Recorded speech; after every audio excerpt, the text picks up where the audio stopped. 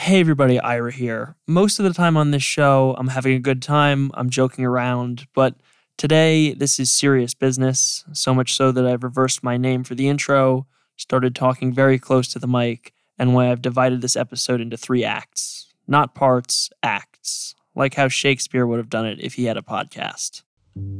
Today's episode is all about cults, more specifically how to leave a cult. But before we learn how to leave, we need to understand how one joins. This is Act 1, Looking for Adventure. My name's Diane Benscoter. I was in a religious cult I joined when I was 17. I was in for 5 years. It's commonly known as the Moonies. Its actual name is the Unification Church. It was started by Sun Myung Moon in 1954. Moon is regarded by members of the church as the second coming of Jesus, and they follow his book Divine Principle as well as the Holy Bible. In simple terms, they're an offshoot of Christianity, and although they are often referred to as a cult, they've had religious tax exemption since 1982. The Unification Church is probably most well known for its mass weddings, where thousands of couples will be wed at one time, and at their peak membership in the 1980s, they had over 7 million followers in over 180 different countries. Another thing I thought I might add is Moonie is actually considered a derogatory term within the church. I was young and idealistic and in a tiny little town in the Midwest.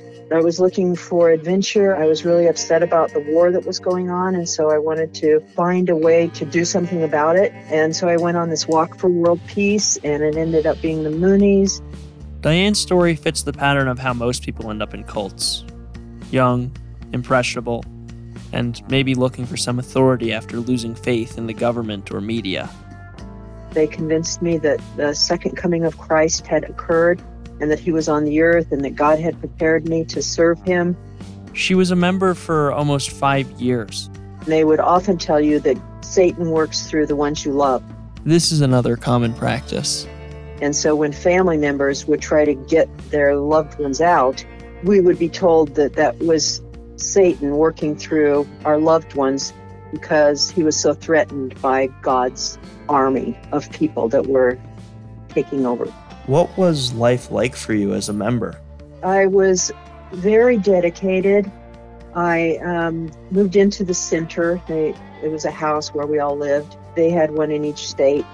She spent a lot of her time fundraising, selling flowers or candies. They'd drop us off with our bucket of flowers or something and tell us to go up this street and go in every business. We'd get back in the van, count our money, pray and repent that we didn't make more.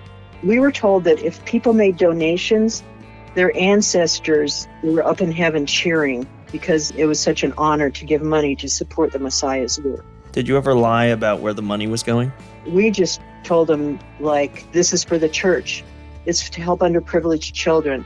It's to help keep kids off drugs. We had even had a term called heavenly deception. They also had her recruiting new members. Talking to students that were just sitting on benches or whatever and asking them, do you believe in God? Would you like to see a better world? Why don't you come to dinner tonight? Hear a series of lectures. I just kept thinking, we're God's soldiers. We're out on the front line. Eventually, she was sent to the headquarters in upstate New York. It's not far from my childhood home. I remember once I was in a car with my mother and she pointed to a massive building and told me that was where the Moonies lived. Belvedere. Yeah, that's where he lived. The structure is over 100,000 square feet of prime Hudson River real estate. It's where all the money was going. Not to feed needy children, but to the people at the top, living in luxury. Did you ever meet any of the people at the top? Yeah, I've met Moon before. There was this reverence to it. We revered him. Lots of bowing and crying because, what an honor it was to be in his presence. Reverend Moon died in 2012, but the Unification Church is still actively recruiting and boasts over 1 million members. You join for psychological reasons, for reasons that have to do with human needs, or feeling like you fit in or like you're important. You have your own vocabulary, your own use of terminology. So you're kind of the in-group if you use these terms or these catchphrases. And then there's a sense of camaraderie that often happens, that we're the righteous ones. And it feels really good. It's intoxicating almost. But not all is candies and flowers. It's not fun being in a cult. You do it because you really care.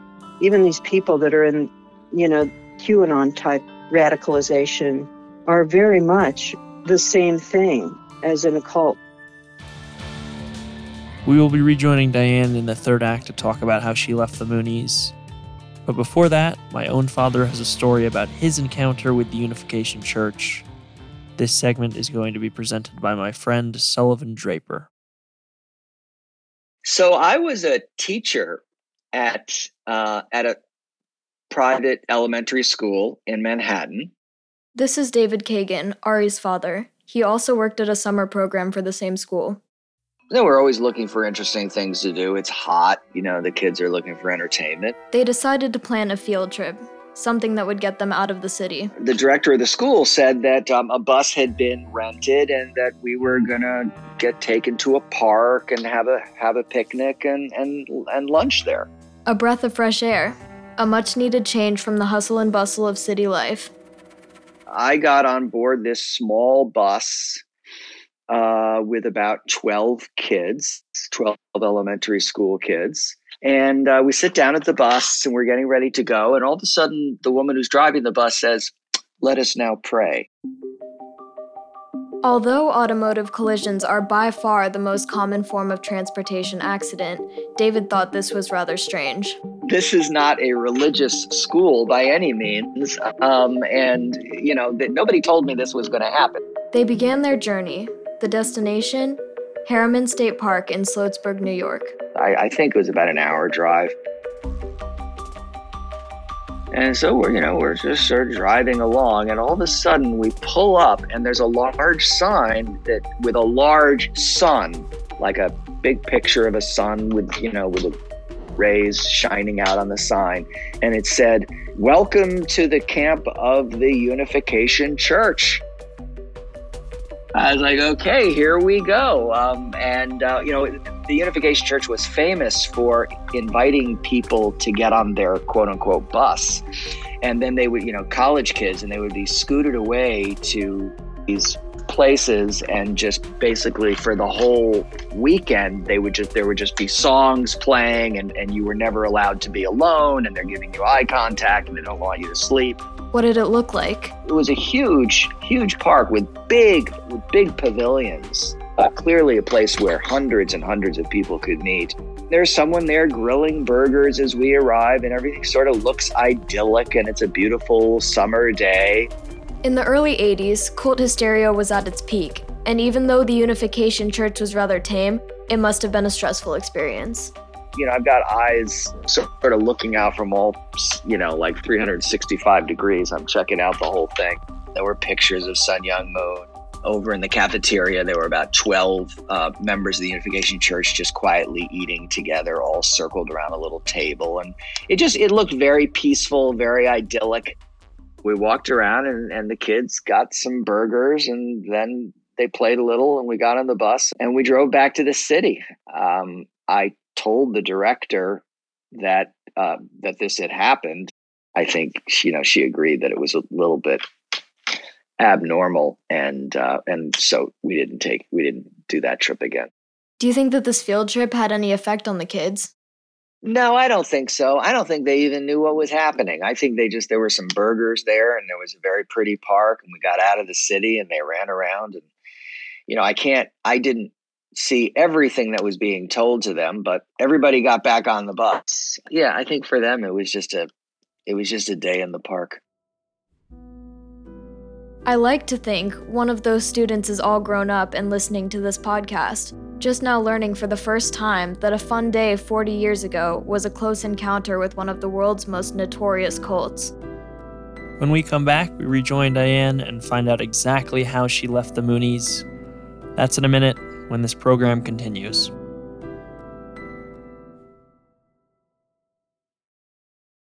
It's Things You Don't Need to Know. Today's show, How to Leave a Cult. We've arrived at Act 3, Freedom. Diane had been with the Moonies for a few years now, and her family was worried about her. They're not buying into it, and since they're not, they become like the enemy. in my family, it was horrible. I feel really bad still how much I hurt my family. But her family had a plan. They arranged for her to come visit them, and when she got there, they put that plan into action.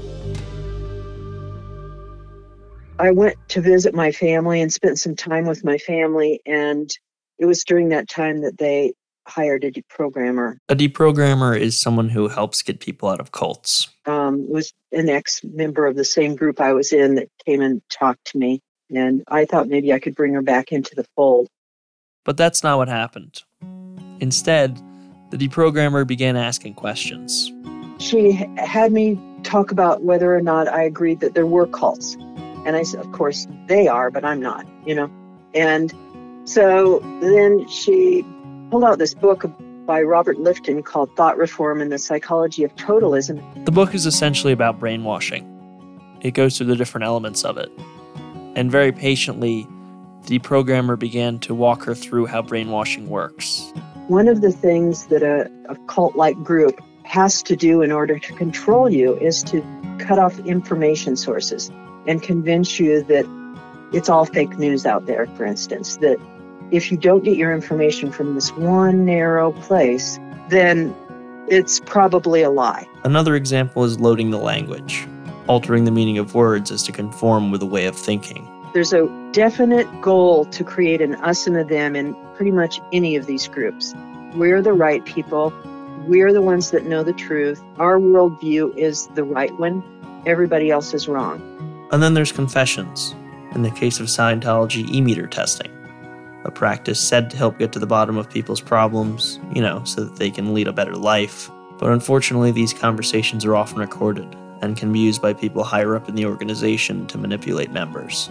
If an environment contains these things, if these things are going on, then you've probably been what he called brainwashed, or there was thought reform going on. Once Diane came to this realization, she couldn't go back. It started kind of like a whisper, and then it got louder and louder until it was screaming, what if it's all a lie? And I could almost hear glass breaking around me. It was just a shattering, horrible feeling, and it was devastating. It's hard to leave because you have to deal with shame and indignation. If you start doubting it, even if you decide you want to leave, it's like, now I have to admit I made this really stupid, huge mistake with my life. Diane came to terms with it, but coming back had its own set of challenges. I didn't know how to view the world. I didn't know how to think about anything. I didn't know what my politics were. None of my friends were my friends anymore, and I didn't feel close to my family. It took years, actually, for me to heal from it.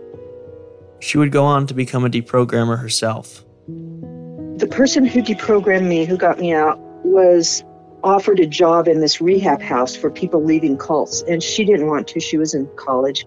So I went to Minneapolis, where this house was, and started working there. People would call and ask if someone could help them, and I started going out on what we called cases. I'd go with 3 or 4 other people, and we'd go wherever this person was that we were going to be talking with. What was that whole process like? The first thing is to authentically let them know that you don't think they're stupid, that if they would only consider the possibility, just talk with me about the possibility that maybe they've been taken advantage of, maybe they've been lied to, and that I don't want to argue about what's right or wrong or tell them how to live their life, but I really just want to help them kind of deconstruct their relationship with this group through the lens of psychological manipulation to see if by any chance that might be what's going on with them. A lot of it is about making this person feel comfortable. We wanted them to get plenty of rest and eat well so that they could have a rational conversation. Without that, you're not going to get anywhere else. I can say that for sure. Arguing about it is not going to help. Telling them what they're saying is ridiculous is the very worst thing you can do. A well-executed deprogramming is often all one needs to turn their back on such an organization. Once you understand that someone took control of you intentionally and some of the most sacred parts of you, the parts of you that wanted to be a good person, that wanted to do good in the world, and they took advantage of that, once you get that, you don't go back. Diane is the founder of Antidote.ngo, an organization that helps with psychological manipulation. She also has a book, Shoes of a Servant, My Unconditional Devotion to a Lie. Things You Don't Need to Know is a Hyperobject and 3 Uncanny 4 production. The show is hosted and written by me. Should I say Ira Kagan? I think I'm gonna. And produced by Harry Nelson and also me. Additional help from Shane McKeon, Nuna Sharafadine, and Emily Saul. Our executive producers are Adam McKay and Laura Mayer. The show is mixed by Nice Manners. If you like Things You Don't Need to Know, head over to Apple Podcasts, Spotify, Stitcher, or wherever you get your podcasts and hit subscribe. Can you stop pretending to be Ira Glass now? Only if you leave a review. Anyway, see you next week.